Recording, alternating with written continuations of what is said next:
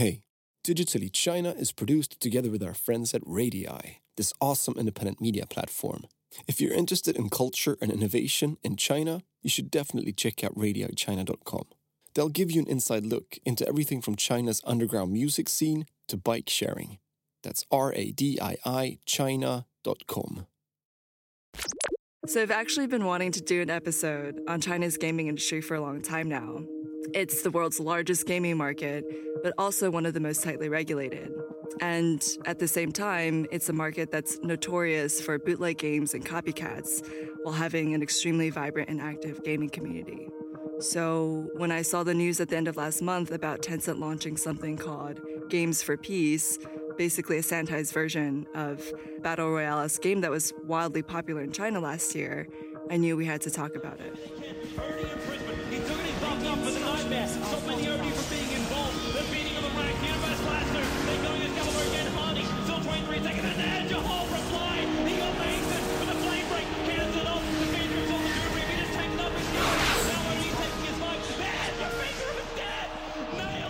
I would say that China teams are all great. You just fear the Hong team. Many companies have had success in the West, only to find that their games simply get lost in translation. Something else that makes this topic really timely is that last year, Chinese regulators actually stopped approving new licenses that companies need to monetize their games for 9 months. And this gaming freeze wiped out almost $200 billion from Tencent's market valuation, and the company records first profit drop in like a decade. So I think that kind of shows how important gaming is in China's tech industry, even beyond, the sector of gaming itself. Research complete. Stay a while and listen. Welcome To Digitally China, a podcast about the fascinating Chinese tech industry. Created together with Radii. I'm Eva. I'm Jacob. And I'm Tom. So, according to various studies, China's gaming industry is now, in fact, the largest in the world. You may know their messaging app called WeChat.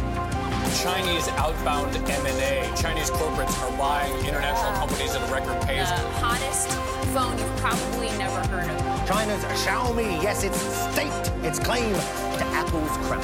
Major deal over in China. You have Chinese tech giant Tencent leading an $8.6 billion acquisition to buy a major stake in Supercell. $14.3 billion in sales clocked by a Chinese e-commerce site in one wild day.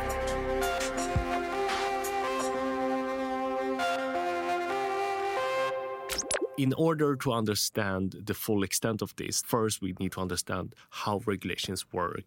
And you, Eva, you talked to a few people in the industry about this. So to be honest, actually, when I read the news about the gaming freeze last year and then also new rules came out this year, I really expected to have conversations with developers, analysts, and gamers that would be along the lines of, these new changes are really going to, destroy the industry, or this is shows that the industry is tightening up, because a lot of media articles were angled this way. But when I spoke to different people in the industry, I think I got a more nuanced sense of overall how the regulatory environment is for games. So maybe something that makes China a bit different than other countries is that in China, if you're a game developer, if you want to make money in your games, not through ads, but in-game purchases, let's say, you need to get a publication number, a banhao. It's kind of like a license. And when you apply for that license, that's when your content has to tick off all these boxes and not include certain things. That's where the regulatory and you could say censorship or content control part comes in. And the main difference the last few years is that they have much tighter regulations now, right? In terms of what type of content and what type of stories you can have in these games. Yeah, in a lot of the news reports about the new approval process and also the new content rules this year, a lot of people have kind of pointed out some ridiculous things. So, for example, in the past, showing, let's say, red blood in a video game is not allowed. So a lot of game developers opted for green blood to get around it. So that's another interesting thing, right? Like how people kind of find these loopholes in regulations. But the most recent copy of the approval rules and the content rules is that you can't have blood of any color. And there was a bunch of other very specific things that they pointed out, like you can't have any English. Like they have examples like you can't use the word online or web or whatever, like no English in your games. You can't show marriage type systems for minors. If minors are playing the game, you have to kind of not show that, I guess.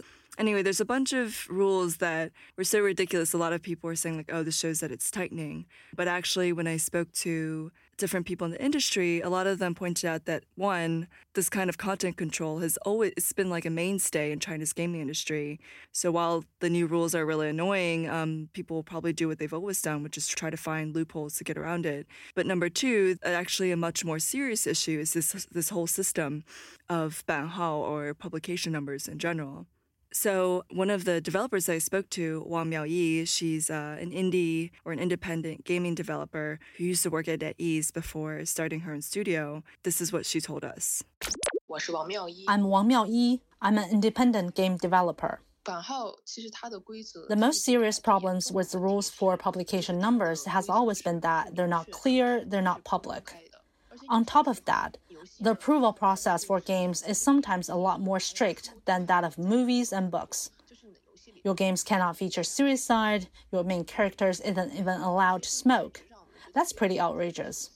For games with stronger cultural elements, if we want to make a good product and export it overseas, it's impossible for us to receive a publication number under these rules.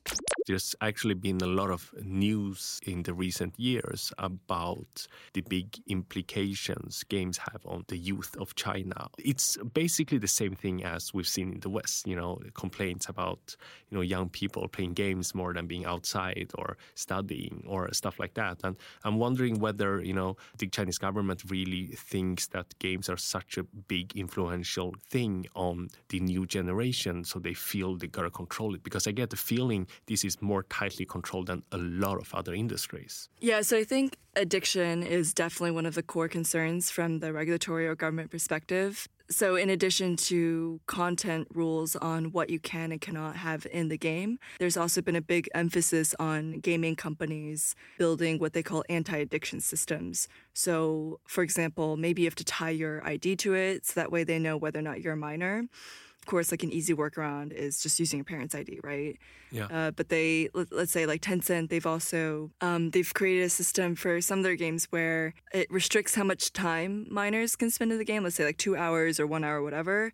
And it also restricts like when you can play, which is actually similar to something that South Korea had rolled out. I can't remember when, but it was like a midnight law where like minors can't play between, let's say, midnight and 6 a.m. So it's not specific to China, though I would say that in China, the rhetoric, like the official rhetoric around gaming is very, very negative. Mm-hmm. Like comparing it to a drug.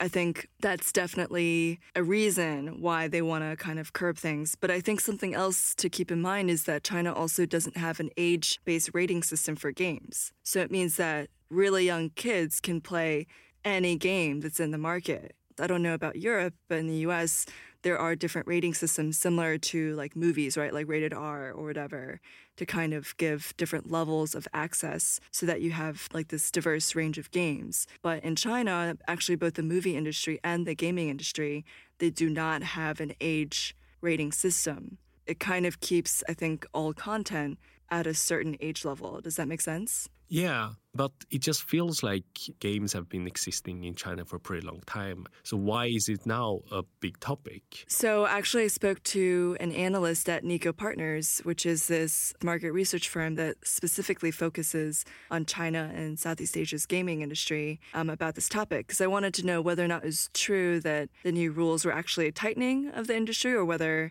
it's always been like this. So I'm Daniel Ahmed. I'm a senior analyst at Nico Partners. I think one thing to note in terms of the content regulations themselves is that that's always been a part of China's games industry. In fact, if you want to draw a parallel, you can look back to 2007. And what happened in 2007 was there was this big sort of outcry about PC games. Were they becoming too addictive? There's a lot of vilification in the media about this. That was before mobile games were introduced. And so now that we're in sort of this big boom in terms of the mobile space, we're seeing that exact same thing happen again, but this time it's for mobile games. And so that's where this whole reshuffle has come from. So a lot of this has come from just concern around mobile games and how fast that business has grown. China's regulator as a whole has always been very paternal and sort of very hands-on in terms of entertainment industries. This whole reshuffle has just been about trying to understand that huge growth and work out how to sort of balance the economic benefits of that with sort of the social values that China holds. I think it's important to keep in mind that these strict content rules have always been around in China, and this is something that developers have had to contend with since PC games, right? Like what is and is not allowed in China as defined by the Chinese government. Yeah. But this is more subjective, right? But I have heard it from other people is that there is a sense that what's allowed and what's taboo in China, that list is growing, or there's more uncertainty, which I guess could lead to more self-censorship. So that's more contextual and again, harder to kind of quantify or verify, but that is another, I think, sentiment or something that's happening here that could also be feeding into this trend or these new rules. Yeah, that's actually a really good point, because if it's too regulated, then it actually impacts people's behavior and it actually impacts how people progress in games, because I still get the feeling that due to mobile games and due to kind of how new this industry is, a lot of users, both in China but also in the West, are still a little bit immature and they've mainly been playing the first generation of mobile games, while as in any other industry, usually you see the second and third generation where it gets more and more complex, with better hardware, better games. And it just feels like these tightened regulations can really impact the development of both, user behavior, but also the quality of the games. So actually, when I spoke to Wang Miaoyi, who's an independent game developer, from our conversation it became very clear that the licensing system, the Banhao system, these controls over content have a disproportionate impact on certain types of games. So if you have a very simple game that doesn't cross any red lines, let's say, for example, this isn't Chinese, but Candy Crush, like that's a very casual game. There's no storyline. That would never be a politically sensitive, a violent, or vulgar game that would get in the crosshairs of regulators, right? So those kinds of games are not the type of games that will be affected by new content rules in China. But games that have like a stronger storyline or the focus may be more on the character itself, those kinds of games, number one, they're more likely to be rejected. And number two, it's very hard for you to adapt your game to pass approval. So like even if you have like a gory game, you can just remove the blood, right? That's kind of a fix that you can make more easily than, let's say, your character is gay, and that part of their identity is a core part of the storyline. There's no way then that you can even adapt your game to pass approval. You just can't get a license in that case. It's not about changing the color of the blood. It's about changing the fundamentals of the game. And especially, what we mentioned before about this rating system, she believes that this can have a broader impact on society. What's scary is that people will become very childish. Their thinking will become very childish. If, for ideological reasons, they never let people engage in free philosophical thought, I think it's a huge threat to the existence and development of Chinese culture. I think what's unfortunate is that, some of the bigger money-making games or the bigger developers like Tencent and NetEase, it'll be easier for them to adapt, but just to kind of show how easily a shooting game can be adapted versus a more story-focused or more narrative game. Earlier I mentioned that Tencent had rolled out this game called Games for Peace, 和平精英, and basically they took a game that they'd launched, which is, a copy of PUBG, PlayerUnknown Battleground, where you run around an island, finding weapons and killing other people. So this game, they tried to get permission to monetize it for a long time, and in the end they just dropped it and rolled out Games for Peace, where they just, like I said, sanitize it. So for example, if you shoot someone in the game, there's no blood, and they wave at you before they turn into a box. That's them dying, but the game was exactly the same. Even if I had an account and I opened it up for Games for Peace, my account information history would be ported over. So they were able to adapt very easily. But you can imagine if you have a storyline, again, that's maybe based off something religious or spiritual even. There's a lot of games where there's magic and stuff. And another problem, right, that Wang Miaoyi mentioned is that the rules aren't clear. And let's say magic or something that could be perceived as spiritual or something else, like she mentioned, suicide, maybe it's a game where the character's depressed and that drives the game. If that's over the red line, then what do you do? Like, you can't just make a simple fix like what Tencent did with Games for Peace. I think overall this is about creativity, right? And when you have a bunch of rules and regulations, at least mentally it restricts the creativity for a lot of these creators. So instead of them spending time thinking about what's the next cool thing they can do, they need to spend time thinking on how to, adhere to the actual rules and regulations that are in place. Because currently, at least my personal view of the gaming industry is that it's very immature in China. They are just basically importing or copying a lot of concepts from West. I think it's very motivated by quick ways to make money. And in China right now, everyone that I spoke to said that China is cracking down more on bootleg and copy, like blatant copycatting. I say that, but then I also think about how closely, like Games for Peace resembles PUBG, which is not, Tencent didn't come up with that.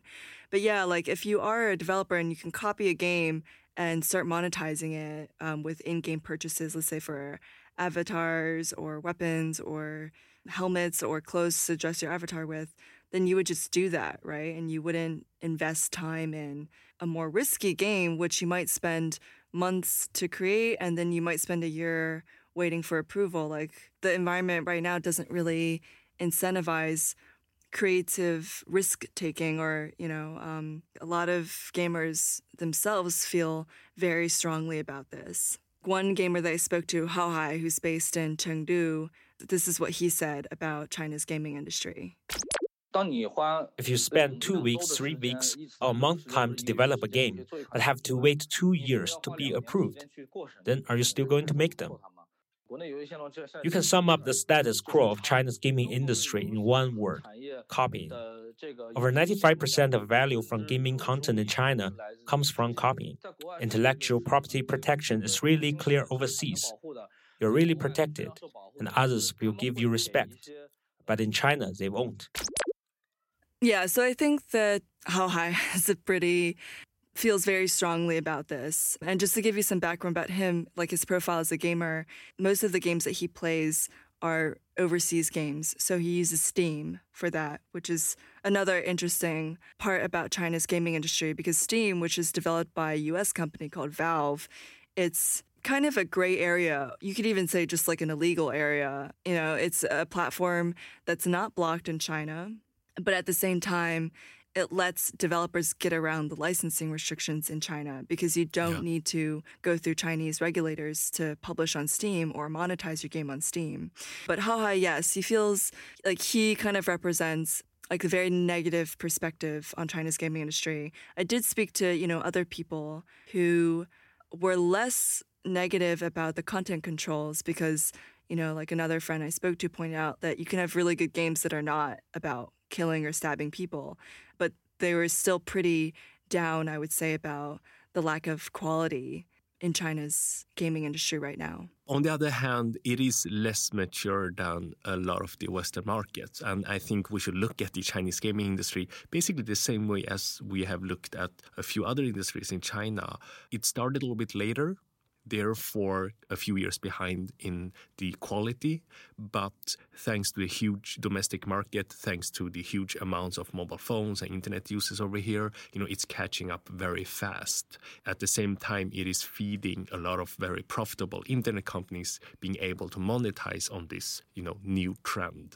But the main difference with this industry versus others is obviously about the government regulations, i.e., if you have so many rules, will it kill creativity? Will the Chinese gaming industry have a fair shot at creating really large international blockbusters the way that, in theory at least, is possible, considering, again, the amount of users and money and the companies that actually are trying to produce games in this country? I think for developers like Wang Miaoyi, the impact is quite negative, and you can only really just then look outward, like publishing on Steam. And just to clarify, if you publish on Steam, Chinese gamers can still access it, right? So in a sense, you're still aiming at the Chinese market, but you're using an overseas publishing platform. So for the moment being, that is a way to kind of get around the challenge of Chinese regulations. And actually, during the 9-month gaming freeze, on licenses last year, studios like Wang Miaoyi, they were more resilient because they could use Steam. They were able to use these overseas platforms to survive and also continue doing the work that they are interested in doing. But obviously, that is not as profitable as putting out like less risky in the regulatory sense games. But I think for Chinese gamers, they'll continue finding ways to get around regulations to access and play the games that they really love or are passionate about. Another gamer that I spoke to who's been playing for since he was little, he's in his late 20s, Li Motian, he was slightly more positive than Haohai, and this is kind of how he explained the Chinese government's attitude towards games to me. I think it's pretty normal that there's a gap between Chinese games and overseas games. If you are 10 or so years behind someone else, it would be more unusual if you were on par with them. So I think we just need time. I think the Chinese government's attitude towards controlling games is similar to how it views VPN. With VPN, the government doesn't want the masses to access outside things, but if you have the ability to, say, scale the Great Firewall to read the New York Times or whatever, then they won't stop you because it's such a small group of people and they won't have any influence on society anyway. Like I mentioned before, in theory, the Chinese gaming industry got huge potential. We got so many gamers here, we got so much money being generated, we got so many people going after that target group. So at least in theory, the Chinese gaming industry should be able to become a world leader, both in terms of quality, creativity, but also in terms of reach, how many people that play their games. But after listening to arguments from different sides here in this discussion and also the people you interviewed, I really get a very negative feeling about the future here. Mainly from the perspective that if I were someone very talented in the gaming industry, I wouldn't want to create games for the Chinese market because there are just too many rules. It would be easier to create a game and put it on Steam and target, all the other countries in the world. Despite all these regulations, it's important to keep in mind that China is still incredibly, a very profitable gaming industry. Like last year, I think revenues hit $40 billion, and it's still, like I said, the largest gaming market in the world. But what's a pity is that in terms of cutting edge or more experimental games, and also for smaller or medium-sized gaming studio, you're not encouraged by regulators, the public sentiment, or at least how mainstream media talks about gaming is very negative. Like in the US, yes, gaming addiction is a concern everywhere, but then you do get occasional positive signs elsewhere. There's a lot of great things people were saying about Minecraft, right? And there's this idea that games can drive positive culture or can be an educational resource or just another type of entertainment that's not necessarily lesser or more nefarious than movies or TV shows, right? And I think in China, it is more negatively perceived. And if you're just a developer that sees yourself I'm a creative person and games are just my medium of choice, yes, it's a lot more restricted, and I think it's a pity that it's another one of those things where you have to lean on overseas resources or kind of put it overseas, let's say, on Steam or a foreign platform in order to do what you want to do. Whereas it'd be great if you could just focus domestically on your home market and try to influence more or have a larger impact in your own country. And this thought actually represents how the large gaming companies operate in China now, right? So if you look at Tencent, for example, they are the largest owner of games globally. So they use their China scale and Chinese money to go abroad and buy all these innovative, creative gaming studios that operate in Sweden or France or whatnot. And they let them operate individually, publishing games on Steam, etc., etc. And then whenever they identify a game that these companies make that have potential in China, considering both the regulations but also what the users like, they either copy it or they bring it into China.